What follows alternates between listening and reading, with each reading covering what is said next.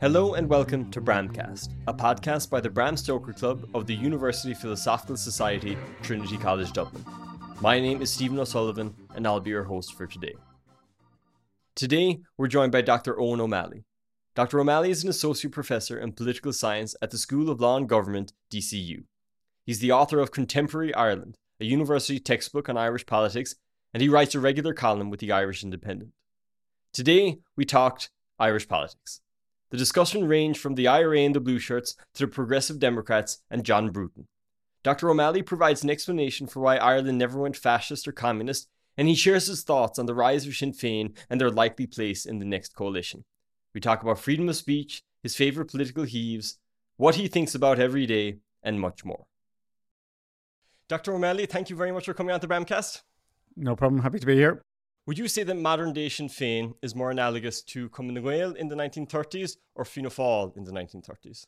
Well, it's not like Cumann na Gael anyway. I think it probably is very like Fianna Fáil, and I suspect what we'll end up seeing when presumably Sinn Féin enter government, I assume after the next election, I think you will see something akin to what Fianna Fáil did. So Fianna Fáil in the 1930s disappointed a lot of its kind of more radical supporters and members, but then did do things that were probably didn't have a major impact in the sense of being kind of politically important, or at least were symbolically important. So introducing something like Bunnocht na hÉireann didn't actually alter the nature of the state. It was more or less the same political system afterwards as it was before.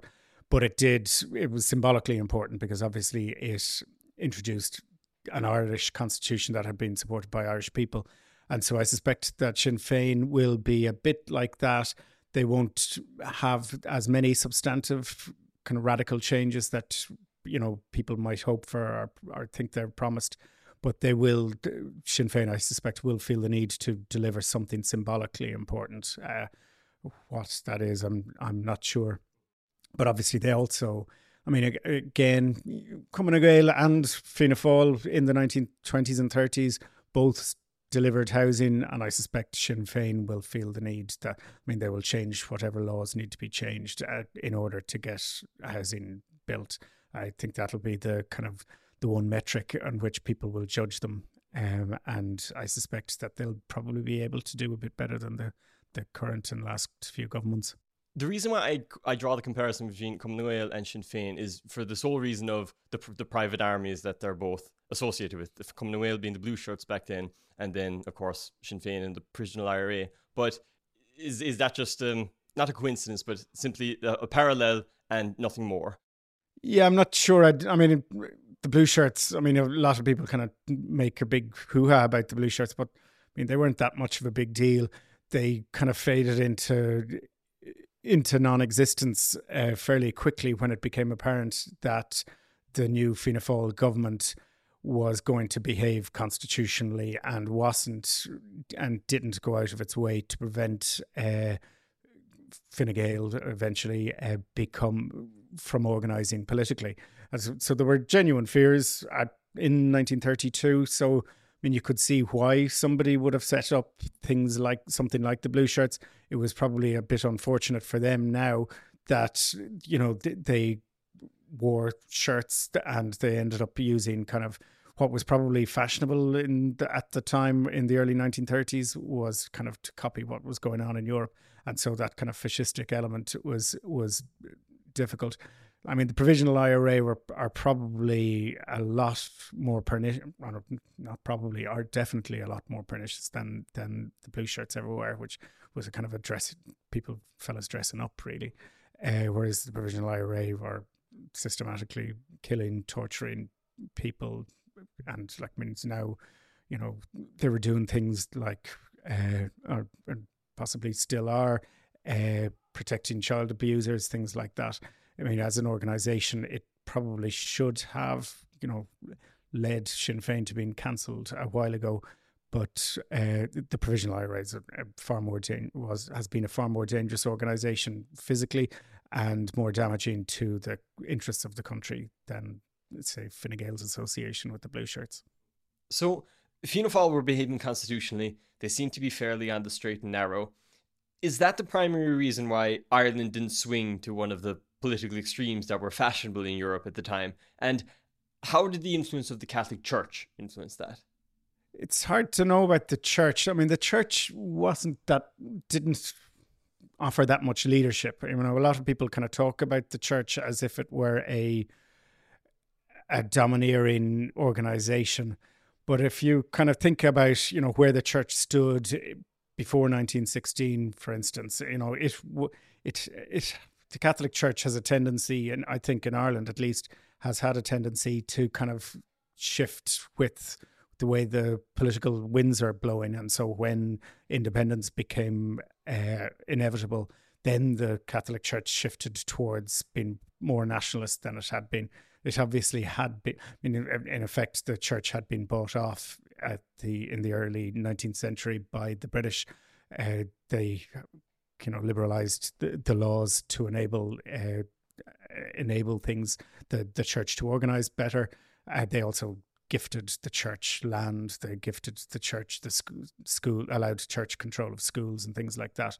So the church was never a kind of a radical organisation, and it wasn't. But I'm not sure that it was holding people back that much.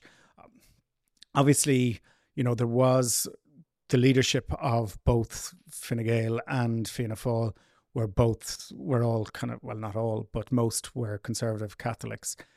So they were obviously not inclined towards, you know, atheistic communism and things like that.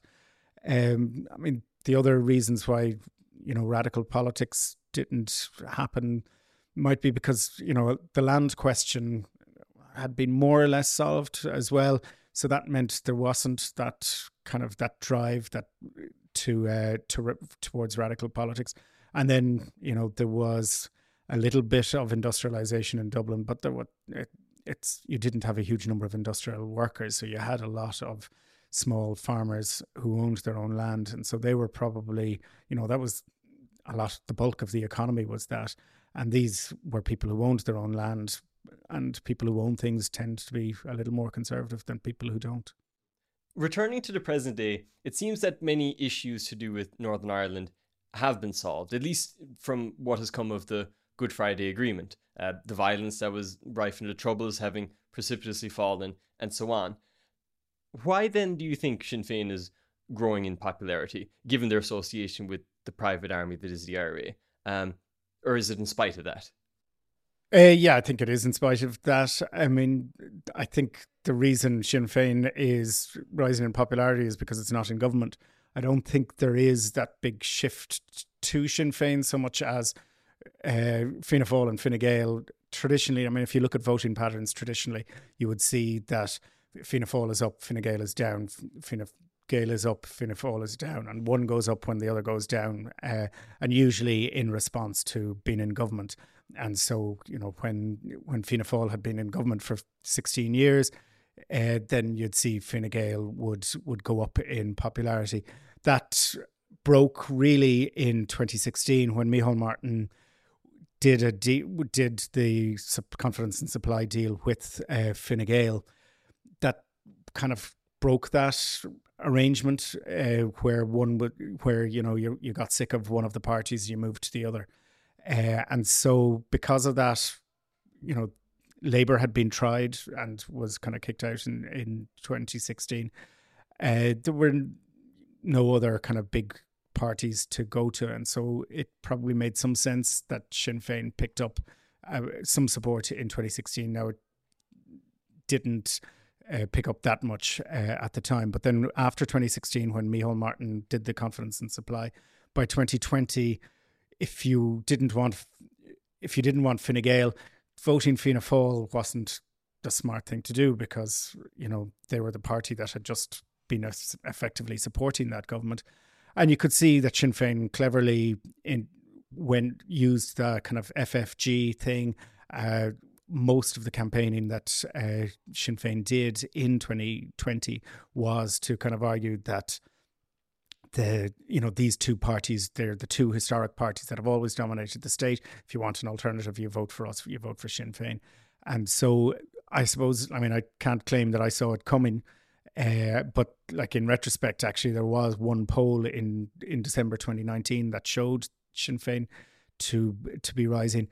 But I think despite the economy was doing pretty well, that the housing stuff still hadn't been solved. And Sinn Féin was talking about housing. And so maybe it made some sense that people moved to Sinn Féin. But I don't think it's because of the issue of Northern Ireland. I don't think, I think Sinn Féin it's the issue for Sinn Féin, at least for the Sinn Féin leadership. It's the most important issue. And I think they're trying to probably mobilise their supporters to care more about Northern Ireland. And so that you can see that there's a campaign of, information propaganda, use whatever phrase you want, to kind of try and mainstream the Provos and make people kind of, a lot of the current debate is, or that you'd hear from Sinn Féin would be that, Michael Collins was as violent as, any of the provisional IRA members. And so they're trying to more or less mainstream and get, I suppose, a new generation of people to think of Bobby Sands in the way that my generation would have thought of Michael Collins, say. Do you think that by virtue of Fianna Fáil and Fine Gael both in around 30%, Sinn Féin above 30% in the polls now, we're at risk of a balkanised political system going the way of Italy? Yeah, I think it's a problem. I don't think Fianna Fáil and Fine Gael or Sinn Féin are necessarily the problem, because they're parties that are willing to go into government. I think there is a problem with the number of independents. And probably you'll see a rise. You might see a rise in the number of independents, which would be an historic high. Because again, if you're conservative and you don't like the way Fianna Fáil and Fine Gael have been governing in the last couple of years, you're not going to go to Sinn Féin or People Before Profit, but you'll end up you'll vote for independence. And so you'll get more and more independents. A lot of especially the rural independents are, they're pliable and they can be bought. And once they're bought, they stay bought. They tend to be kind of fairly loyal to a deal that they sign. There's another problem, I suppose, in that you can see the Labour Party are scared of going into government because they realise that, government hasn't been a happy hunting ground for them. But I think that's a mistake, because they tend to go into government when have done really well, and kind of you'll always come back when you've done really well. So you'd expect to come back. You'll also see People Before Profit who, I don't get the impression that any of them actually want to go into government. They look more comfortable standing outside Leinster House than inside Leinster House, and I'd say they wouldn't be terribly comfortable in cabinet where you're suddenly being asked to compromise on things, and you've a difficult choice that you have to make, and that's not the way I suspect their brains work, and so it will be difficult forming the next government. We could see that I think it was 70 days in 2016 it took to form a government. It was 140 days in 2020. And it could be something similar again if there isn't a kind of a clear option, and that will have to happen. I suspect there will be a clear option. I think that'll probably be Sinn Féin and Fianna Fáil. If there is right-wing discontent with Fianna Fáil and Fine Gael, do you think there's room to run for an upstart party, much like the Progressive Democrats in years gone by? And how would a party like that avoid adding to the balkanisation? Well, I don't think it can avoid adding to that problem, but I suppose if you're a new party, you don't really care. That's not your problem to some extent. I suspect there probably clearly is a conservative party that people would kind of vote for. Again, politics is on two dimensions rather than one, so it's not kind of left and right. There's the kind of social liberal and social conservative. And I suspect a lot of people in Fianna Fáil and Fine Gael who are kind of socially conservative feel sort of let down by the government. that the government hasn't kind of put a brake on what might be seen as a kind of an agenda that is driven by NGOs. So a new party probably could happen. It's very hard to set up a new party, and you'll usually only do it if you have a couple of people who are relatively big names. Like the PDs was kind of able to do it because it had 5 or 6 TDs coming from Fianna Fáil who were big vote getters in their own areas, and so at least it had that to kind of to bring it along. It also had a very favourable media because the people who had supported Fine Gael under Garret Fitzgerald were disappointed with the way Fine Gael had governed. They were still distrustful of Haughey, and so the PDs more or less had a fair wind behind them from the media. Public opinion was kind of behind them, and so it was relatively easy. I think because you have this big alternative with Sinn Féin, which itself is a relatively conservative party. It's not radical in the. It was very slow to move on things like abortion. It only moved when it had to move because it realised, public opinion had already moved. But it's very slow. It moves very slowly. And so, on issues like climate change, it's not a radical political party. It's quite a conservative party. And I think, to go back to what we were talking about at the very start, it's probably, that's why I think it's kind of like Fianna Fáil in the 30s. It promises radicalism, but I suspect its instincts are quite conservative. And so, I think a fair number of people will probably feel fairly comfortable voting for Sinn Féin, not thinking that it's a terribly radical party. And then there is probably, Sinn Féin's difficulty, of course, is that it's got another crowd voting for them who are kind of young, radical, left-wing, who probably will balk at the idea that Sinn Féin might behave like a conservative political party, or that it might even consider going into government with Fianna Fáil. Could you maybe give an introduction as to how the Progressive Democrats came about? Because it seems that more and more young people aren't familiar with the Progressive Democrats and almost view them as the precursor to the Social Democrats. All right. Well, I suppose they were both fashionable in their day, so so maybe that's why they might be similar. My father, Des O'Malley, was expelled from Fianna Fáil in, what was it, I think 84 or early 85. Having long had a kind of a difficulty with the Fianna Fáil leadership under Charles Haughey, and so he had tried and failed pretty miserably to remove Haughey from the leadership of Fianna Fáil, and in order to put himself in. Haughey got rid of him, expelled him from Fianna Fáil over a speech that he made in the Dáil, which was, now kind of seems almost quaint, about liberalising the access to contraceptives. He didn't vote in favour of the bill. He just abstained from the bill, but he was expelled from the party. Others, such as Mary Harney, Michael McDougall, who had been in Fine Gael, was very unhappy with Fine Gael in government, approached him, put him under a bit of pressure to set up a new party. He was probably very reluctant. He had been, 15 years at the front line of politics. He had kind of had fairly difficult time, and he was still pretty young. And I think he was almost, I know he was kind of considering just giving up politics and trying to go in to get a job, and a regular job, and maybe make some money. But he had a fairly serious car crash at that time and ended up sitting at home for 3 months, which I suspect meant that he was ended up sort of just ruminating about what to do with his future. And Harney was kind of continually putting him under pressure, and eventually he decided to do it, and so set up in, I think it was December 85, set up the Progressive Democrats. It was immediately incredibly popular.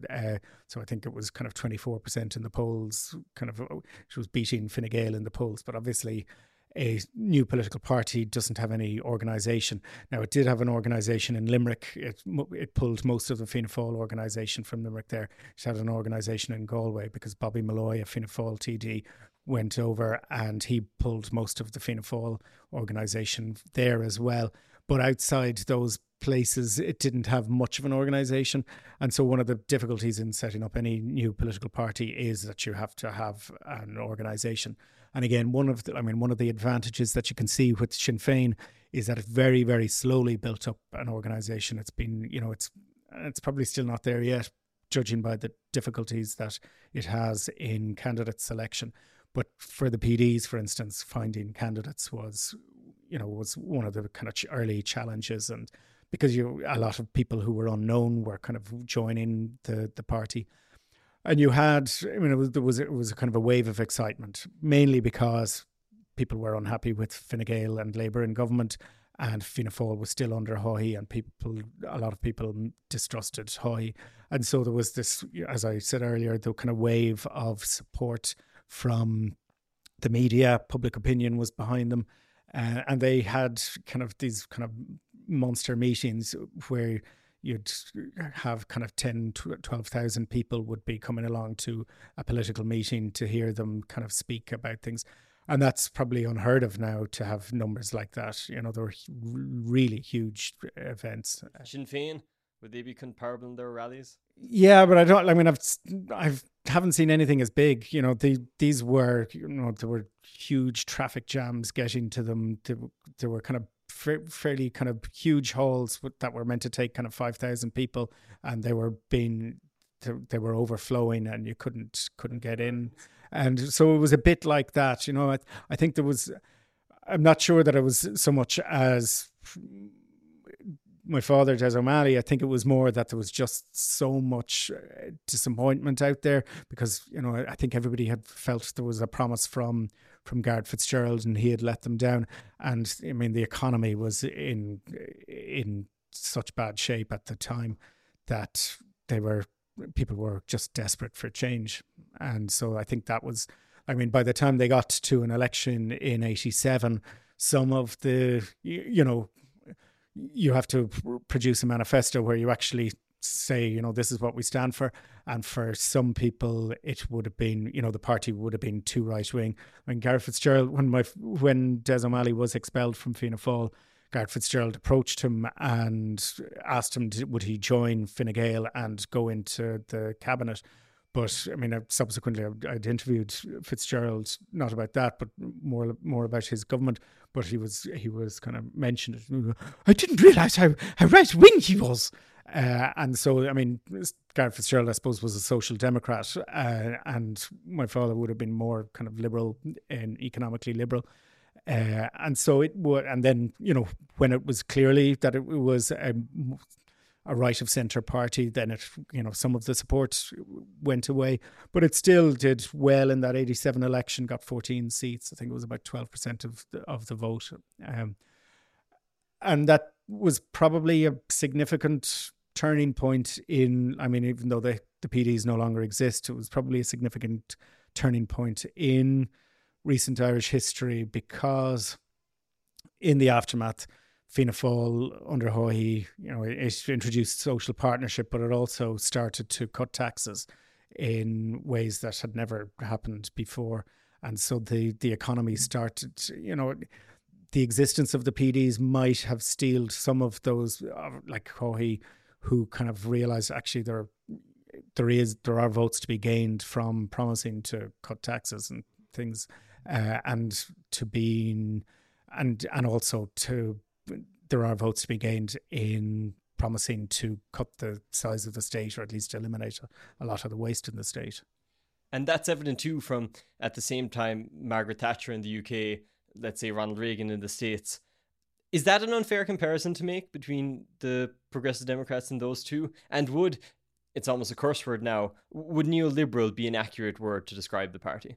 Yeah, it's probably, obviously the PDs were kind of influenced by what was happening in the US and the UK. And, you could see in the US and the UK that those approaches, monetarist economics, for want of a better term, had started to work, and that the economies in those two countries had started to pick up. So they were certainly influenced by them. I mean, there may have been one or two people in the PDs who were ideologues, but it wasn't that ideological a party. It was fairly, like most Irish parties, fairly pragmatic, probably because of the size of the country. You do get to know people from all sectors and sides of society. So I don't think it was as ideal. It certainly wasn't as ideological as Reagan or Thatcher, because nobody in there was that ideological. They were just more reacting to what they saw as failure, and were willing to try, to pick ideas that they could see from other places that were working. So I suppose you could argue that it was neoliberal, if neoliberalism is in favor of reducing the size of the state, privatizing some companies that patently weren't working and didn't really need to be in the state. So yeah, I mean, it's probably not inaccurate to have called them neoliberal. How swollen was the Irish state at the time the PDs came about? Because I think small government, or big government now, is a different ballgame altogether to, say, the size of Aer Lingus, the size of Telecom Éireann in the 80s. Yeah, I'm not sure that it was swollen in one sense. It just wasn't very efficient. So, I mean, I suppose there's a difference between the size of it and whether it was delivering things. So, I mean, it was more or less the same as every other country, in that you had an airline that was owned by the state. You had a postal service owned by the state, which we still do. You had a telephone company that's owned and run by the state. And so in those senses, it wasn't excessively big. It was just that it was really badly run. A lot of them, the Telecom Éireann was incredibly poorly run. You had to wait years. You had to apply for a phone, and you were waiting years for it. And it wasn't getting any better. Now, Albert Reynolds, to be fair, when he became minister, he improved things in Telecom Éireann, or what had been Post and Telegraphs. But, the state wasn't huge, but it was very inefficient. I mean, in many ways, you might say that some of the problem now is the same, in that you don't have a huge state, but people complain that they're not getting value for money. And so, we're pumping. I think we've increased the size of the health system in terms of the amount of money that we're spending in three times in the last 20 years, is multiplied by 3 in the last 20 years. Yet you don't have a health system that's even twice as good as it used to be. And so the state in the 1980s was bloated. It was also probably, another problem with it was because there was not much action in the private sector.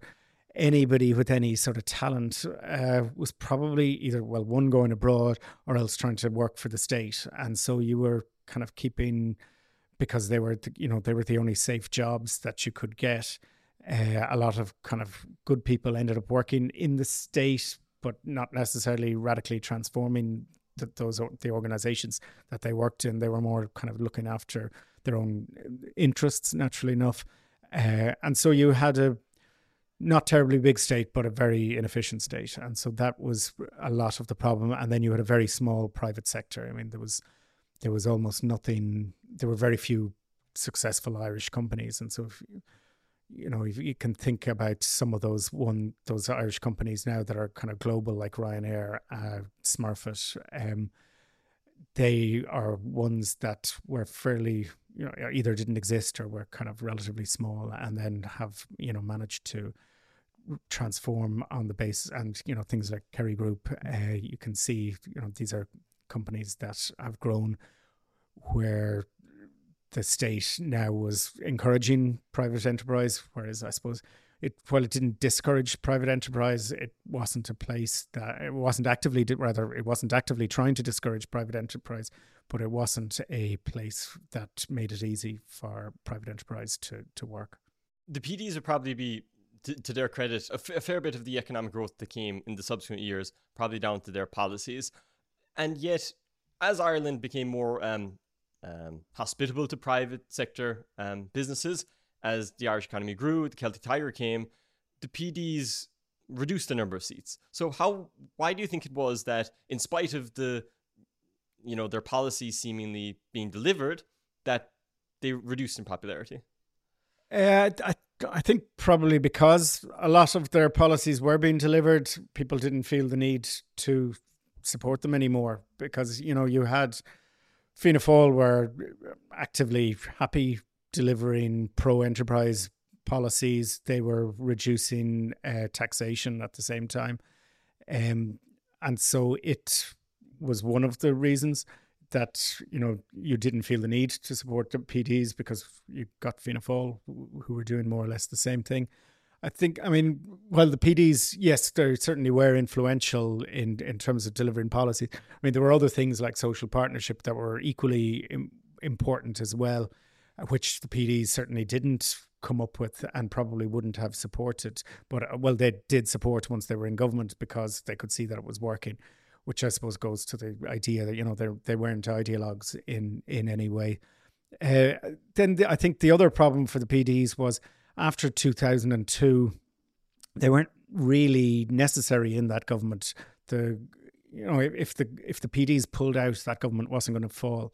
Whereas all the previous times, the PDs these were kind of minimum winning coalitions, where if one of the parties pulled out, the government collapses. After 2002, Harney, I suppose, was trying to reform the health system to some extent, but, that might have been too big a job. But a lot of the agenda that the PDs had already been delivered, and so it was also possible for the PDs to be ignored. And so you could see things like, in the aftermath of 2004, Fianna Fáil had a bad local and European elections. Seamus Brennan, the Fianna Fáil Minister for Transport, had been trying to liberalise things like, I think, the taxi market and the bus market and doing things like that. But Ahern kind of got scared, and he put in somebody who was more likely to kind of do what the unions wanted to do, or at least just kind of to put the brakes on those policies. And I suppose in the past, the PDs could have threatened and said, kind of kicked up a stink and said, no, we have to continue with these policies. But at this stage, I don't know whether they had kind of lost their way or realised that they were politically less powerful, but nothing happened. And you saw probably Ahern spending a huge amount of money, and the PDs just kind of went along with it. And so maybe that, to some extent, was they weren't doing anything to stop it. Maybe they were also getting out, if this was the second government, so they were kind of coming up to 10 years in power. For any government, 10 years is probably as much as anybody can take. Now for Fianna Fáil, that's okay, because it's a big party and a big political organisation that's gonna survive. But for a small party that's always on the brink of extinction, like you could see with the Greens in the aftermath of their government from 2007 to 2011, they were pretty much extinct. I mean, they'd lost all their seats, and so for the PDs that was the same thing.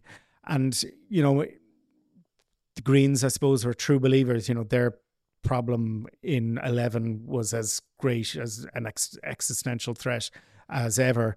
Whereas probably for a lot of the people in the PDs, they kind of possibly felt, we won our war, so there's no need to try and keep going.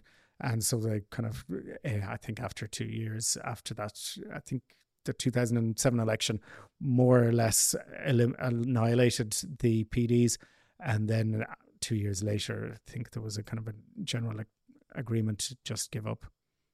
Pivoting now to a different topic, freedom of speech has been kind of a hot topic of late, particularly with the new hate speech laws, but also historically, with widespread Catholic censorship, with the outlawing or the suppression of Sinn Féin.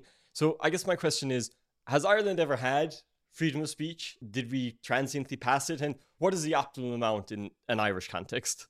Well, I mean, I suppose what you'd like is everybody has the freedom of speech, but people maybe exercise some caution when they are choosing to use that freedom of speech. So, I mean, I'd prefer if there were no laws whatsoever circumscribing anybody's freedom of speech. Probably, I mean, in retrospect, it's hard to know.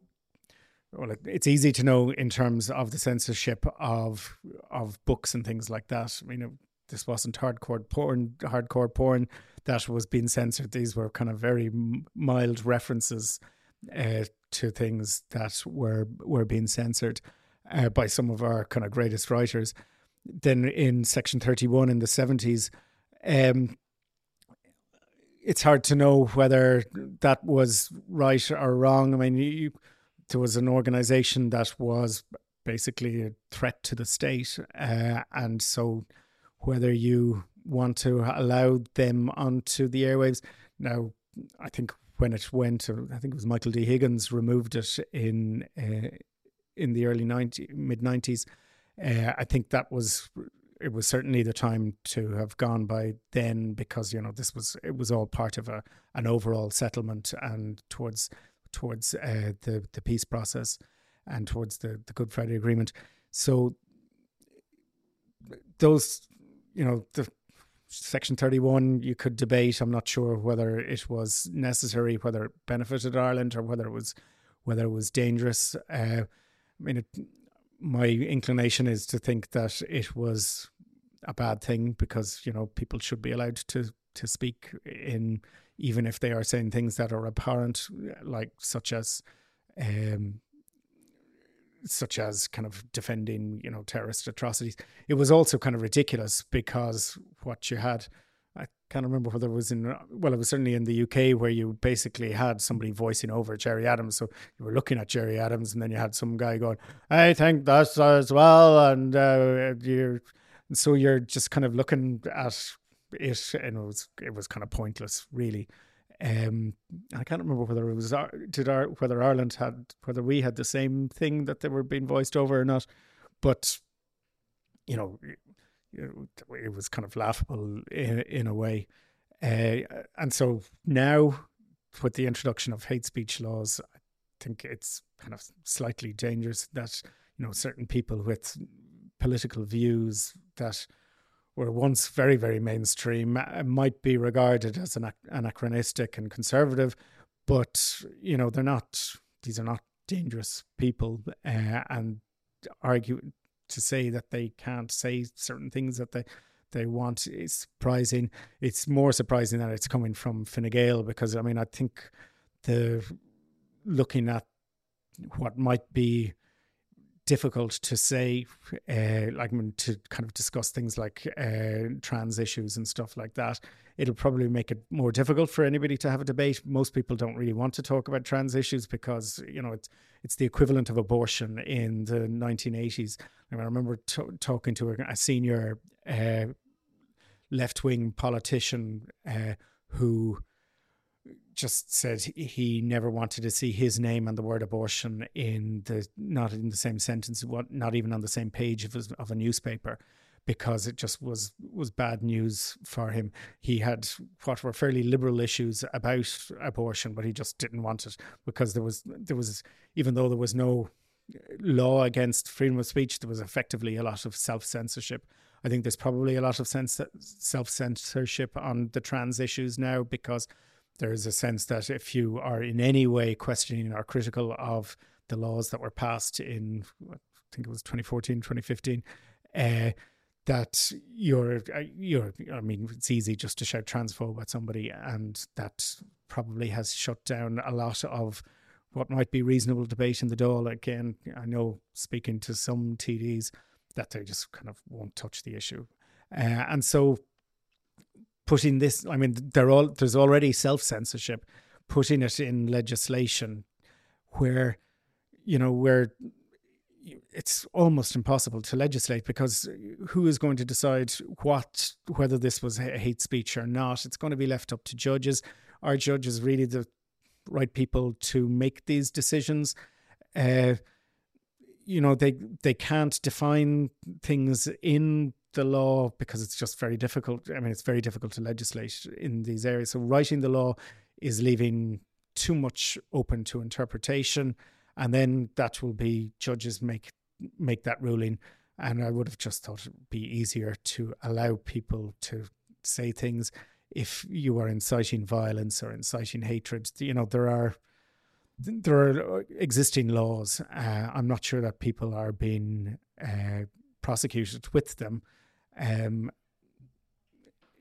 know maybe you could argue that that's because the laws have been badly drafted, but who knows whether this law is going to be badly drafted, or it could be that the law isn't really necessary. It seems to me something that has been demanded by certain groups, NGOs, lobby groups, and I don't really see I don't see that there's a huge problem out there that needs to be solved. And it's certainly not, if I were in government, it's certainly not something I'd waste political capital on. Last couple of questions now, quick ones. What was your favourite interview from the Two Thrives documentary? Oh, God. I can't remember is the honest answer. That's for example, John Bruton's one I thought was fascinating, that in not so few words, he said, I never had much time for Michael Collins. He was always more of a Redmondite, and you'd never have said that when he was in Fine Gael. Well, he kind of would. He never, I mean, I know people in Morris Manning, for instance, had said about him that he's not a real Fine Gaeler. He's not even a Cumann Gaeler. That he's more kind of Irish Centre Party would be his background. And, it did show that one thing about Bruton is that he's a different thinker. He's not somebody who goes with the mainstream. I'm not sure I'd share all his views, but he's thoughtful. He thinks about these things in ways that most normal people don't. The odd slip of the tongue in an interview when he doesn't know he's being recorded. With Northern Ireland. Yeah, he's probably a tendency to, one of the things that people say they like in politicians is that they're authentic. And John Bruton strikes me as very authentic. And he's also somebody who's very honest. He kind of tells the truth, where maybe at times where you kind of keep your mouth shut. Mm-hmm. Well, what do you think was the most fascinating heave in Irish political history? Heave being the push against the... Yeah, I suppose, for me, the fascinating ones were the ones I can remember. Like when we where you were kind of sitting in rooms trying to listen to things. So, the ones, the anti-Haughey heaves were fascinating insofar as how inept they all were and how badly organised they were. And so they endlessly fascinate me, because I'm just looking at somebody like my old fella who was meant to be, an experienced politician, and I'm just kind of looking at how could you have got it so badly wrong? And like the timing of one of them, was just after an election where Fianna Fáil looked like it was going to be going into government, and you were kind of thinking, why would you do it now? This is just not the time to do heaves. And, they kind of fascinate me for how badly run they were. Mm-hmm. Last question. What topic do you think about every day? So it's a big thing in social media that every lad thinks about the Roman Empire every day. So I was not thinking about sex, no. Possibly. Well, apart from sex, probably housing. And just the layout of our streets and our cities, and how badly we've done it, and how I still don't quite get how we're still allowing houses to be built, like 3-bedroom semi-detached houses to be built on the edges of cities. And, that should have been outlawed a long, long time ago. And, I think that, you solve housing, you solve pretty much every issue. If we've got a shortage of teachers, it's because housing is too expensive in Dublin. If there's a problem, with anti-immigrant sentiment, it's probably because people are looking at housing and going, look at those bastards, they're getting houses and we're not. And like, I think you can look at almost any social problem and you get housing right, and then you'll solve most of them. Mm-hmm. Bring back bungalow bliss. Well, no, that we have to get rid of. Fair enough. Thank you very much, Dr. O'Malley, for coming on to Bramcast. Thanks a lot. That was our conversation with Dr. Eoin O'Malley. If you enjoyed the podcast, please like and subscribe. Until next time, thank you for listening to Bramcast.